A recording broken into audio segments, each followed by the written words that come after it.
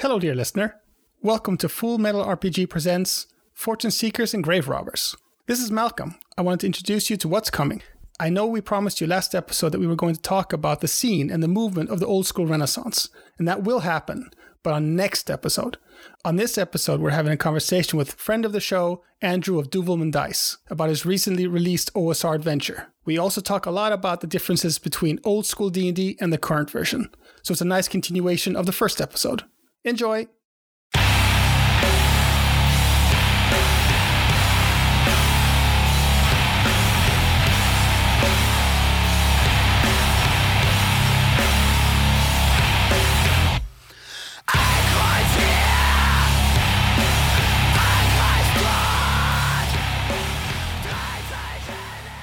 I did work retail through COVID. I was threatened with gun violence nearly daily because I was like, hey, do you guys have a mask? Can you put a mask on while you're in my store? Oh no. Instead, you're going to fight me in the parking lot. That's fun. Even worse than that here in the States, I think, is like working in a restaurant. Because the only people who are going to restaurants are like the worst of humanity. And so you're like not getting tips, and you get at least one person making a scene every day, and for the amount of money that you're making is just not worth all of that hassle. I don't know how anybody is doing that. The same thing was said in Sweden, that the tips went down like crazy during the pandemic, and harassment and, unsafe work conditions, reported unsafe work conditions, that just skyrocketed. And that was basically, my friend said that says something about the people who actually go out to restaurants during the pandemic, what kind of people those are. They don't tip, and they treat people like garbage. Yeah. Well, anybody who was compassionate to their fellow man was like, I'm just going to stay home. I don't need to eat at a restaurant. And if I do need to order food, I'll just do the grab it and go or delivery, like the minimal contact stuff. I think that the people who work, at least in Stockholm that I've seen, people who work in pubs, they are no nonsense people now. Yeah. They will throw you out for nothing. I suppose people who went to pubs were like, not so much in Sweden that they were anti-vaxxers. They're risk takers, if nothing else. So they go to the pub, even though it's a pandemic, there's not a lot of people there. They drink alcohol, they get more lax, they think things are fine, they stop taking care of themselves and thinking about what's appropriate. And of course, if you work with bars and you have a bunch of drunk people, you're already, attuned to smacking people down. But now it's like, now you have to be careful. People have been working at pubs, they've really learned how to, they don't take no shit anymore. They have had to deal with so much garbage. So they're like, their tolerance levels are super low. Yeah, it's like, come on, you're not even the first person today that's acted like this. Yeah, exactly. Welcome, everyone. It's the latest episode of the podcast Fortune Seekers and Grave Robbers. I'm called Malcolm, and I'm here with my co-podcast host, Gabe. Hello. You can go with a fellow role player, fellow OSR nerd, whichever. The Transatlantic OSR Boys. That's the name for our new podcast. But yes, it is a special episode for me because my good friend and editor for the project that I am on, Duvelman Dice. There's a beer, Duvel. It's Flemish, but yeah, that's my real name is Andrew Duval, and so the Duvelman is a nickname high school buddies called me. We are celebrating not only his creative mind, but also the release of his OSR module, the Temple of Loka, correct? Correct. And you can find that on Exalted Funeral. I mostly would love to just hear about the development of this, your thoughts on OSR. It's just pretty much just a fun conversation podcast. We've talked about how we got into D&D and OSR in general, and just things like that. So you want to just tell us a little bit of, how you got into OSR, what attracts you to it, and then we can get into your module that, you gorgeously put together, I want to say, but that's for later. Let's talk about the man behind the module. So I'll start from the beginning. I'll just give my brief, my history in RPGs and stuff. I am a middle-aged white guy who grew up in the 90s. I'm a 90s, 80s baby. But I started playing D&D in second edition in like 94. There was a starter box set called First Quest that came with like an audio CD where like the big bad evil guy was, I think it was Macho Man Randy Savage was like who did the voice. But yeah, so I played second edition all the way through. I graduated high school in 2002. So right about the time third edition, I kind of fell out of RPGs. I kind of did the girls and rock and roll and partying for a while. That always happens because D&D is lame, and you're like, oh, I don't want anyone to know about that. And then the older you get, you're like, man, fuck it.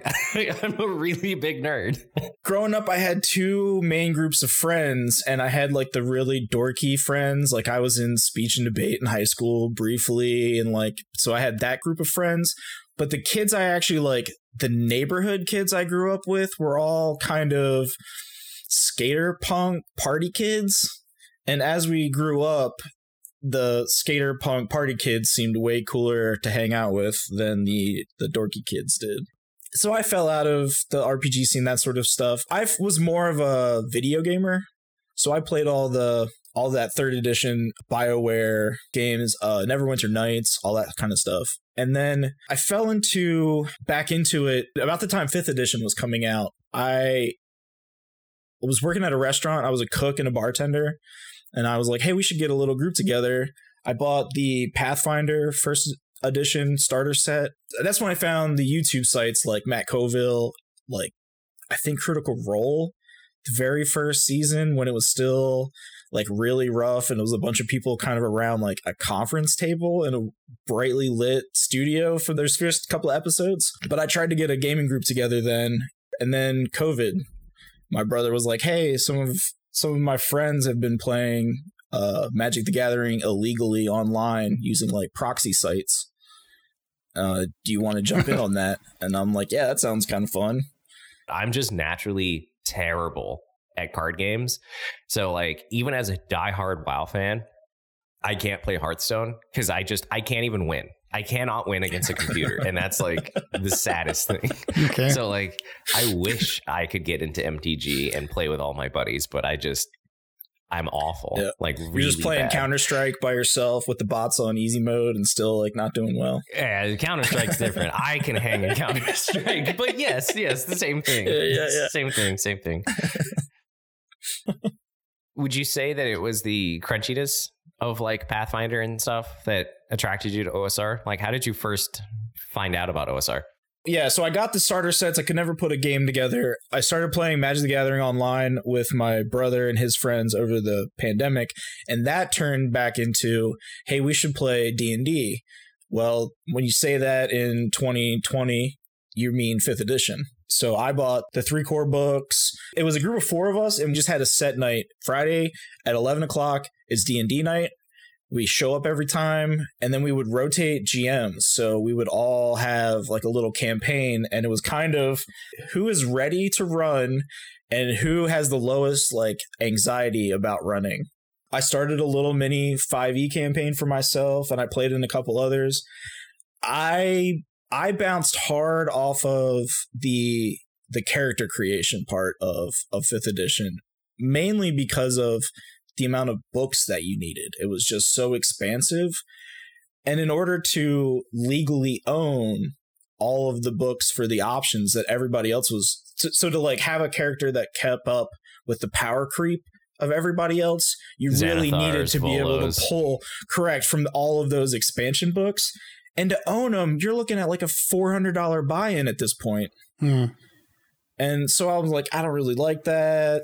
I'm not really a big fan of like the Marvel Extended Universe, superheroes, that sort of stuff. Like I liked comic books, but I was more into the art and the physicality of the comic book necessarily than like wanting to play a superhero that could never die. And 5th edition is kind of focused on these. Like I describe it as like you're playing the Avengers. You're these super high powered, you have crazy abilities out of the gate. It's hard for you to die. And then the vibe is just you're saving the world.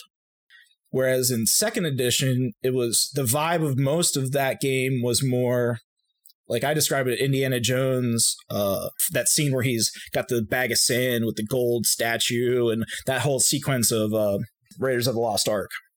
And it also seemed like 5e for a player seemed to be a lot focused on figuring out a sweet build and like making these like combos that just made your damage output just get crazy and crazy. Like there seemed to be this, like, how do we mess with these numbers to like break the game? You know, I would much rather any of my time spent thinking about my character should happen at the table, like with people. Like it should all be what we're playing. And like, I'm not really a person who builds like a 20-page backstory. Like my character shouldn't show up to the game cooler than anything he does in the game. So some of those aspects I really bounced off of. And when I found Questing Beast on YouTube, speaking of how like my whole RPG revival came from YouTube. So I bounced off of 5e. I initially started looking at maybe just repurchasing the second edition books and just running a 2e game for these guys. And I don't remember exactly when I found the OSR, but as soon as I found the old school Renaissance scene, I'm like, oh, it hits that nostalgia thing a little bit, but more so was like, yes, this is when I was thinking all these years, I wish I could play this game again. This is what I was thinking about, not the 5e games that I was playing. So once I was into that, then it was off to the races. I was in the same boat. I love 5e, but like you, I have my not only gripes, but like problems with the system too. And when I finally did find OSR and started like getting heavy into it, it's like it literally is the game that I've been waiting for. In contrast to you wishing you had that game that you played as a kid, for me, it was, I like that this game is as brutal and as dungeon crawly as it is. Like, this is the game where if you don't check the hallway, your baby of like 3 years is just toast. Like, yeah. I don't know what it is. I like that. Monsters seem so much more dangerous in OSR too, which kind of combats that power curve you were talking about.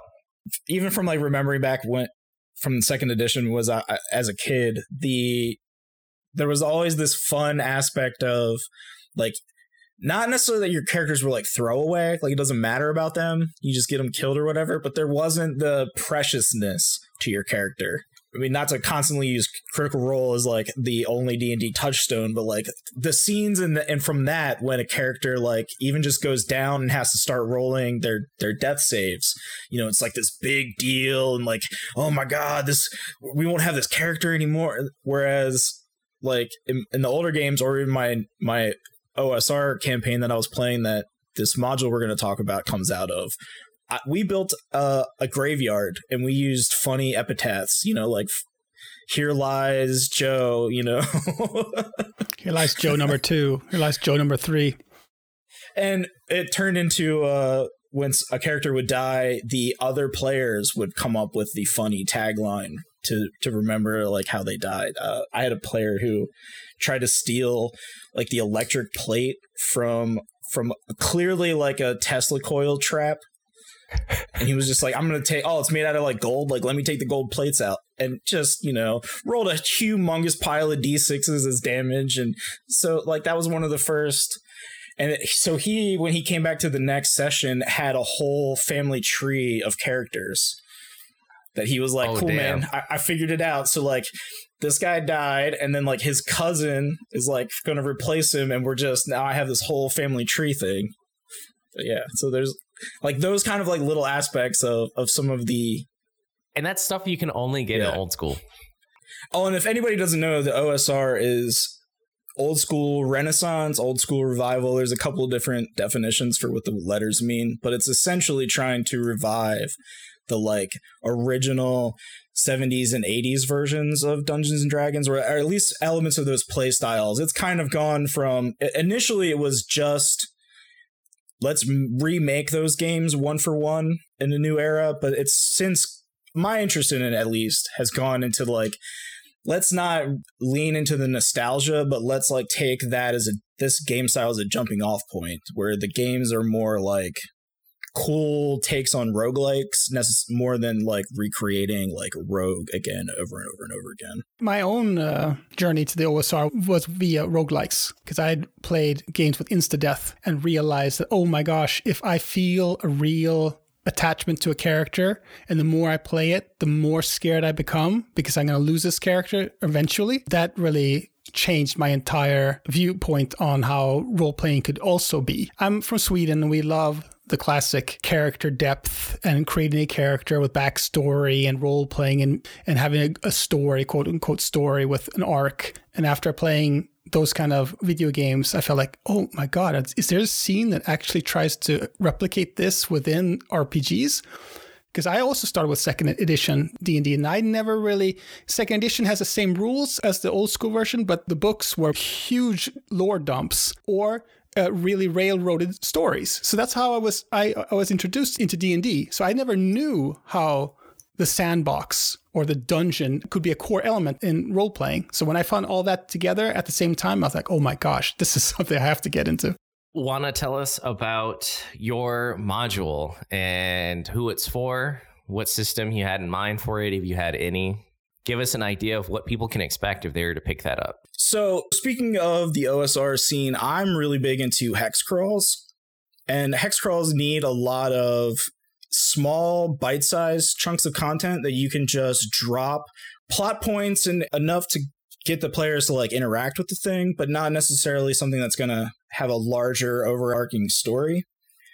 And so one of those particular encounters I just fleshed out farther into the Desiccated Temple of Loka, which is the module that I wrote. It's statted out for Old School Essentials, which is a modern edit of the old basic expert, like the red box edition of Dungeons and Dragons. But yeah, I just wrote a little short adventure. In my initial run through of it and the couple of playtests that I've done, it's 1 shot, 2 shot. It takes about 6 hours. It takes about 6 hours for people to play through it. The players find a long abandoned, completely dried out aquatic temple. Just the kind of vibe you would find in something that was once like this deep sea, fish god's temple and now is in the middle of a desert. I love your isometric maps.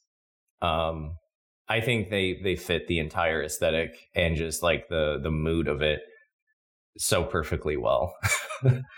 The module itself, especially if you buy the physical copy, there's a center spread that has a map with all the keys around it.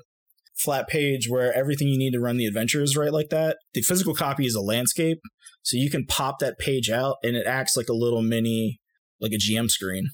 I had a lot of fun trying to mess with the physical nature of some of the stuff. Like there's papercraft tokens, all of the monsters. The inside of the back cover, so the hardest like paper stock, you can color in, cut out, and I have little instructions on how to make these little papercraft tokens for all the monster encounters that will fit on a 1-inch grid. That's a callback to 1E, right? When they would come with everything all in one. Yes, so that's kind of second edition is famous for having all of their expansions be these like giant box sets with multiple little books and then like tons of handouts. I think I still have our copy of Council of Worms. It's like the dragon expansion for second edition. And yeah, that has like maps and handouts and like all these like scrolls and all kinds of cool stuff. I was trying to think, how can I bring those vibes to like the OSR zine scene? Because the zine scene is all about keeping your print costs as absolutely low as possible. Like, how can you just have these little mini magazines, a couple of pages printed out somewhere as cheap as you can? I'm like, well, how do I get all these handouts and cool stuff at the table? That's cool. Is the cover stapled onto or is it just totally free? No, the cover is stapled. All of it's just stapled through. The GM screen, the removable part, is the centermost spread. So when you open up the book in half where the staples are exposed, so you can just, open up the staples and that whole page will pull out. And I made sure on the book cover, the part where you cut the papercraft tokens out, you're not removing anything from the back. And then the page in the zine that you expose is also not important. So if it gets scuffed up or whatever on your bookshelf, it's not like you're not losing important information. Like I spent a lot of time with a bunch of papers in front of me, like, all right, how do I maximize this without yeah. compromising the book? I love player friendly elements like that. Especially when it shows that the author has thought about that, because I think like my biggest gripe with things is like having to do the 4, 5, 6 page flip to check charts and stuff. And I know that's something that for my book, I'm trying to resolve. And we have like different ideas on how to do that. So to think of a book that's that effective when that forward thinking for players that want to experience it, you know, with the tokens and all that is really nice, because it is a bummer when they include something like, oh, here's the papercraft tokens and whatnot. But you're like, but then I'm going to cut out all the like introduction, you know? So in my life, I never do things the easy way. This is my very first like publication period, my first like official like RPG output. But so like I'm teaching myself the layout software from scratch instead of just plain text, headers, maybe a picture here and there. I'm like, how do I, if you're looking at the module, the text is all color coded. So when I talk about an item, that item is the font style is a code. So when you're just glancing at the page of text, you're like, okay, so that's an item.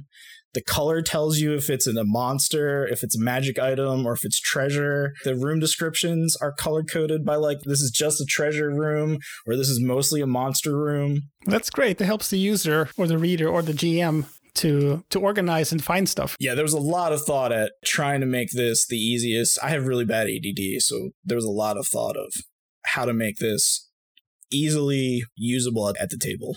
So because the idea again was it was really meant as a drop-in, low or no prep encounter. That was also, from my home group, our kind of style was very seat of our pants. The players that I played with are super chaotic. Like we tried running the Icefire Peak adventure from the 5th edition starter box, and I just took the whole thing, crumpled it up, and threw it away after like the first NPC they talked to. This whole thing was meant to just be like, you could just pick it up off your shelf. Like my players are doing a thing, they wander off into like a deserty area, or I just need something to do. Let me just grab it and I'm going to play it as I'm reading it to you. I don't need to do any kind of stuff ahead of time. So yes, a lot of effort was put into the quick use. It's nice when someone comes out with a module and is like, look, this is made for no prep. You know, like, oh, did you forget to prep, or did your players just, you know, you were heavily leaning towards the spooky sign that says castle with a lot of gold, and they're like, well, let's go to the right, and you didn't think that they were going to do that? Here's a module for that. Players are famous for like, hey, there's the big bad evil guy. We're going to march towards the big bad evil guy until we're almost there, and then we're going to hard left. If I understand everything right, this began as a 2-pager in the Knock magazine from the beginning? This was originally, I drew a map that then I just wrote all of the information I needed as the GM to run the thing with like my handwritten notes all around the outside. I had one version where it didn't have all the writing and one version that did, and I just cleaned that up a little bit. So I got Knock number 1, read that, and I'm like, this is amazing. This reminds me of like the old Dragon and Dungeon magazines, because it had like that kind of the little content of here's like a little rule for this and here's a little mini adventure. And if you don't already own the Knock magazines and anything we've been talking about so far sounds interesting, stop what you're doing, go back to Kickstarter for Knock number 3 right now. Yeah, Knock is a collection of a lot of original articles, but also a lot of very influential blog posts that have been published through the years. So they've been collecting a lot of them and putting them in this magazine with some really stellar, world-class artwork, and releasing them as softcover books. Actually, it's a really thick magazine. I need to hop on that. There's number 2. That's where I'm in. Page 176 of Knock number 2 is the original version of this module. But yeah, so I got Knock number 1. I'm like, this is really cool. I wish I was good enough to be in this. Probably the same week I said that, I noticed, maybe even I got a Kickstarter notice that was like, hey, we're looking for submissions for the second one. So I just threw a bunch of material that I had used, like literally just for my players. Just grab a handful of those files and was like, here's what I make. And are you interested in any of this? And they were like, oh yeah, this little page here looks pretty good. It's a little rough looking. Can you clean it up a little bit? And yeah, that's the version that's there. And if you take I included that version in as a page in the Desiccated Temple of Loka module, so you can see what that looks like. But you can also see how that original style directly influenced what the nice like text box typed out like layout then looked like. Was there any specific reason you chose Old School Essentials as the system for your adventure? So the old school, the OSR scene is pretty infamous for having like 15 versions of the same basic game. So in that scene, it's usually referred to as BX, but it's that basic expert. Lots of people in the OSR scene have taken that as like the lingua franca and have released that game with some little tiny tweaks. If you're not familiar with it at all, it's very similar to like the version of Dungeons and Dragons 5th edition that comes in those starter boxes, the basic version. It's most similar to that if people aren't familiar. But anyway, so since then, everybody has that base game, their little tiny tweaks, and they release it. The most current popular version is Old School Essentials. It's laid out really, really nice. It's really clean. It's very clinical. I don't read Old School Essentials and ever get like, oh, I can't wait to run something in it. It doesn't give me any of those kind of vibes, but it is the best reference book for that like edition of gaming that I've come across so far. Old School Essentials, what makes it so good is the presentation. It's like first class layout of all the rules and rules explanations, and the art is incredible.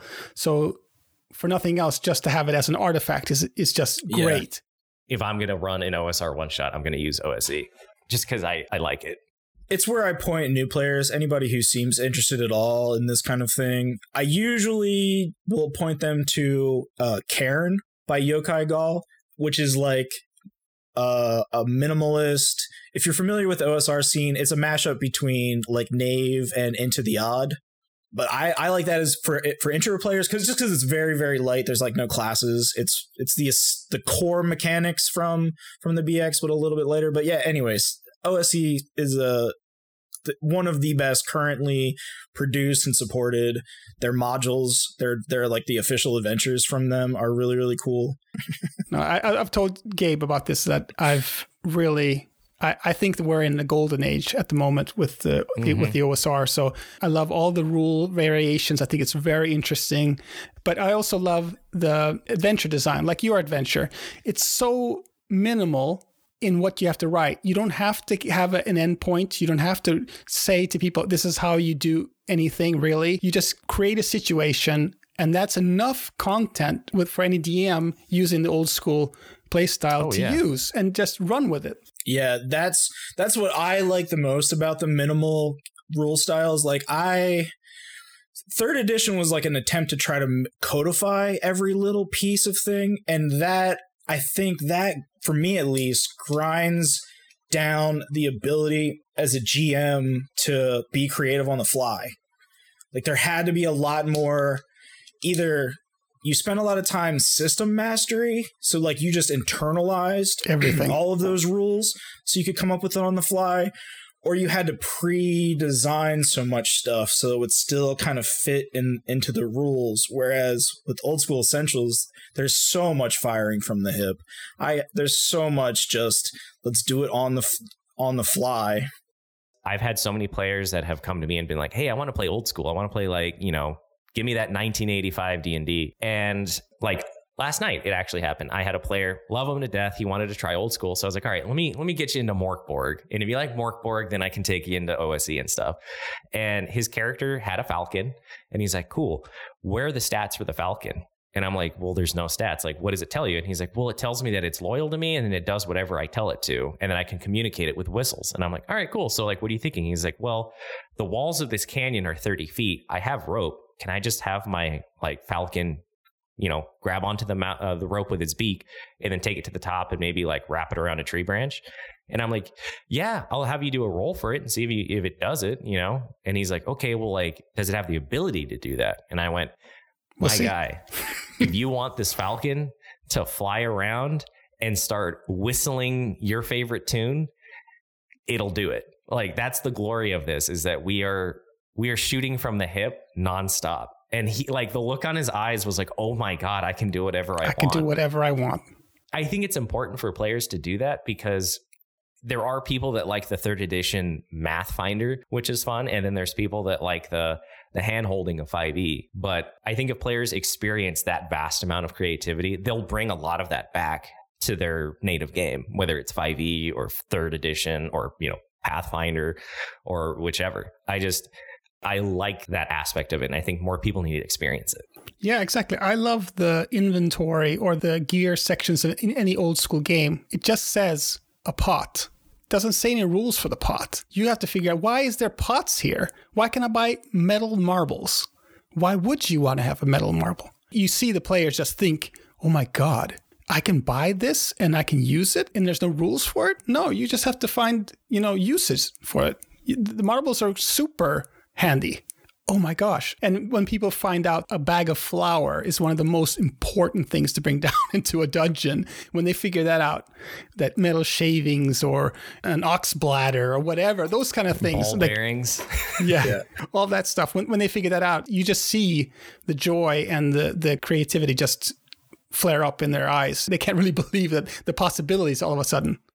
It's funny too when you see like players go into a shop, like you said, like some type of provisionary or whatever, and you can tell the old school players, because they're like, I need a bag of flour, ball bearings, and a 10-foot pole. And then it's like the new players are like, give me your finest rations that'll last me this journey, and I need this and this. And then like the fucking OSR players like, I need salt pork and I need just the fair amount to get there and back. The old school players are like preppers, where they're like, all right, I'm gonna need how much will it cost me to buy 3 live hogs? Yeah, exactly. I'm gonna wrap 10 feet of fishing line around my wrist. I'm gonna yeah, dude, I take apart my wallet into 10 feet of leather cord. I straight up had a fucking player, and this is the most like old school thing I've seen in the last couple of years. He took this. I don't even know why I was so impressed with it. I think it's because just like the look of it. He didn't have enough gold to get metal darts, or even like what are they, pitons? Like you like put into like rock and shit. So what he did is he took a 10-foot pole and then his hatchet and then hacked them into 10 1-foot bolts, I guess. And then he took fishing line and he took each bolt that he had like cut out of this 10-foot pole and sharpened them until they were like a straight up like a mini spear. And then he took the fishing line and wrapped it around his wrist and then put all of them there like fucking Batman. And we're like, all right, I'm good. And I'm like, dude, that is sick. That's so cool. Because that's the type of OSR thinking, because in OSR as well, like gold matters so much too, or silver, if that's what you use in your games. But I think that those type of interactions and stuff are also lost in newer systems. So players should, going back to what I was saying earlier, come and play an old school game and be like, oh, you can't afford the battle axe? Maybe you can jerry rig something that's similar to it. But I always find that, like you say, Andy, that 3rd edition codified everything. It becomes that if you at all creative, you're only being suboptimal. You're only going to get a bunch of minuses because you want to jump off a table and swing from a chandelier. Yeah. All that becomes like, no, it's best that I actually use my feet and just attack with my feet every time. That's the best thing to do, which is terrible. Yeah, what are the 2 things my build is good at? And that's, I'm just going to do that. I'm just going to do that. And over and over and over. And because I'm actively super shit at anything else. Yeah. I was wondering, you two that play 5th edition, if you were to actually use the real basic PDF, not just the starter box, but the real basic PDF, which is like 200 pages long, it has no feats. It has only the 4 core classes. Could you actually get players to play just that version, or would they just freak out and bail because they can't be a pally or can't have more choices? So this has actually been a conversation I've been engaged in, this particular topic. I think the 5th edition basic rules, the entire contents of that PDF were in the essentials kit that I have, not the starter kit, which is like the Lost Mines of Phandelver, which only had the pre-gens. That's almost BX-y. One of the big differences with BX versus 5th edition in terms of like dice mechanics that players might be thrown off by is BX is a roll under system. So like when you roll ability check, you're trying to roll underneath of your ability instead of, you know, like if you had a 15 strength where you really have like a +2 and you're trying to roll above a certain number. This is like, oh, I just roll a d20 and as long as it's below 15, that succeeded. So there's that flip where it's more of like a traditional d20, but I think it wouldn't be that hard to kind of run that in an OSR style. Like maybe even run OSR modules. I've been wondering about that. I've heard other podcasts discuss this, and they say that the basic rules are basically OSR. If you take out feats and you really pull back on the amount of classes you can choose from, then you get a very old school experience. So I was always wondered if people would like to play it that way, because I understand that proficiency rules are kind of cool and you might like the magic system more in the modern system compared to the old ones, which is a little more unforgiving, because I hear no one actually playing the basic set. Everyone's just playing the core 3 plus the other 2 option books. Yeah, like I said, that actually maybe in the last like week or 2 we've been talking about that, so that might be an experiment I'll have to do. I'm really sad with the XP system in 5th, and not even with the optional rules in the DMG does it get any better. So that's one thing that I don't know how to fix without putting back the different class XP tracks back into the system. I have an OSR hack my buddy told me about, if you guys want to hear it. Please. So my friend came up with this. I want to try it. Players hit max level at level 5. They no longer gain health. They no longer gain any type of like bonus or anything. It's after your first stat bump, which I think is at level 4. And then level 5, I think that's when things, or maybe it's 7. Doesn't matter. After that, when players level up, they can pick a feat or they can pick, I think it's a spell or something. But what it does is it makes everything hyper deadly. Because say you have a D12 health, okay, and then you have the average of a 12, I think is like a 7 or whatever. So then 7 plus 5, that's 35. You have a max of like 47 health, roughly, to last an entire campaign. And it makes everything like so much more deadly. Like 47 health against like a beholder, or even like a gazer, something, you know, like a lesser beholder style creature. It makes everything way hyper deadly. And I've been wanting him to write for this hack and be like, dude, so many people would play this, because there's people like me that like both 5e and OSR. I just don't like the softness of 5e. Players always live. And there's that, what is it, 5 torches deep? That's kind of like taking 5e and doing some rule changes. I think it decreases the amount of HP that you get. It kind of crunches the levels down a little bit, but there's that. I believe Runehammer has, was it like 5e hardcore mode? If you're not familiar, that's the person who wrote the Index Card RPG. A big YouTuber. Yeah, big YouTuber. Or Professor Dungeon Master, he has a similar hack of 5e to make it a little bit more OSR-y. But yes, I actually really liked. I'm disappointed that that little 5e campaign that I was running out of that Essentials kit kind of imploded the way that it did with the players that I had, because I was kind of interested in that part of 5e. It was when you scale it up to the larger game, particularly with all the expansion books, where it's just like one of my favorite parts about the OSR or BX is, unlike the changes that kind of started happening after 3rd edition, a lot of the mechanics are independent. So you can pop things in and out. Going back to the OSE recommendations, I generally tell people to grab the core book and whatever copy of Noct that you can get, because you get like the basic rules, and then you get this whole book full of like, here's a bunch of cool stuff you can just randomly throw into this. Like here's a different way of combat working. Here's a different way of leveling up working. Here's a whole other spell system that we can throw in there, and it doesn't break. Like with 5th edition, if I start monkeying with how advantage works, there's so many mechanics tied to advantage that you can really start breaking aspects of the game you didn't even intend to, just because you're like, oh yeah, I think that this situation should give you advantage, and it's like, well, now, you know, backstab happens. Patchwork. Yeah. It's funny because it's like I've used this comparison for video game nerds. It's like OSR is like the original Doom, where you can run like 1,000 mods and the game still runs. But in the new Doom that came out like 6 years ago, if you do one mod, the entire game shits the bed. It's like, it's not that that game is bad, you just can't mod it, which is what the game was originally like big for. Yeah, that's why I think the first edition is such, and even the second edition can be OSR, because you just take things out. You don't want segments, don't use segments. You don't want to use spell components, don't use spell components. You want to use BX's version of morale instead of AD&D's first edition morale, which everyone should. Use that instead. All those systems are interchangeable. And a lot of people did play AD&D first edition with like only a fraction of the rules. They didn't use everything in the box because it was too difficult to understand. Even if those systems do work well with each other, and there's a reason why grappling is interesting in first edition, you just have to learn how to use it and it'll be fun. But if you don't want to use it, you can just use some other rule instead. A good example of the modability of BX in my module, and Desiccated Temple of Loka, I found a mechanic called tension dice. I stumbled across it as an extension, like a mod add-on to Fantasy Grounds.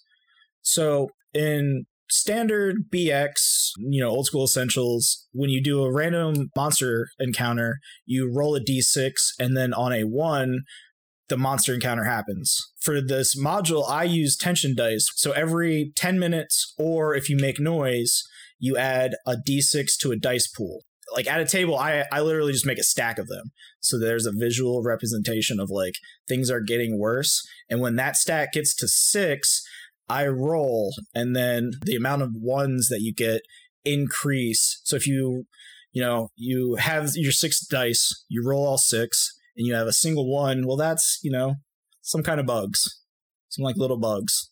But if you roll and every single one of them was a 6, like something, antlions or something really big and nasty is coming after you. That was one of my favorite additions to your adventure, was the tension dice. I thought that was really cool. I also love the hop from just giant rats to gelatinous cube. That's a big leap there. I love that. Oh yeah, no balance. That's the other thing I love about this old school stuff is like, I'm never thinking what's a good encounter to challenge the players at this point. I can just be like, here's the thing. Put in stuff. If it's super gnarly, fucking run away from it. Yeah, no, the thing I like about the tension dice is it's a factor that affects the dungeon, but doesn't affect it in a way that removes enjoyment from the players or the DM. It's a steadfast mechanic that builds, releases, and then builds again. And it's like that's the type of engagement that you need in a game for it to be not the same thing over and over and over again. Using 5e as an example again, I've ran Phandelver probably like 6 or 7 times, and it's the exact same thing every time. Having a dungeon be fresh without doing what literally every nerd does, which is mine is procedurally generated, and it's like, cool, I can tell that this used the same template. But something like tension dice is going to add something that maybe you do get bugs or whatever in the entrance, but those bugs are a billion times worse if you are in a temple or the room with like the fishbowl or something. Maybe they pop out there and it makes the whole situation way worse. I like additions like that, to where it's something you can read quickly, understand quickly, and it's not going to just destroy your session. But you also don't know what's going to happen. When will these monsters come in what room? You don't know.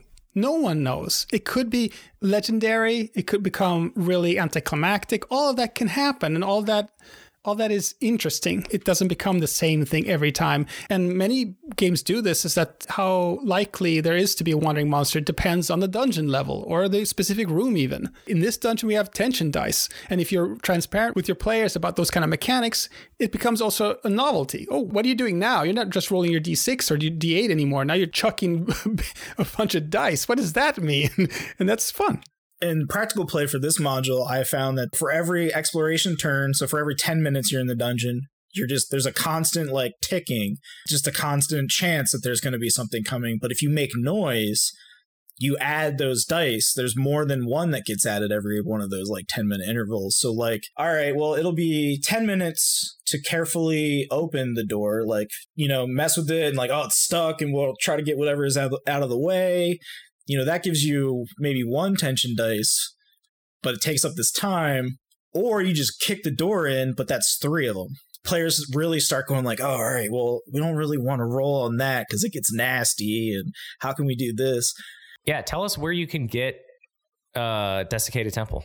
Yes, Desiccated Temple, it is currently on Exalted Funeral's website as an exclusive. If you're looking for the print copy, that's exaltedfuneral.com.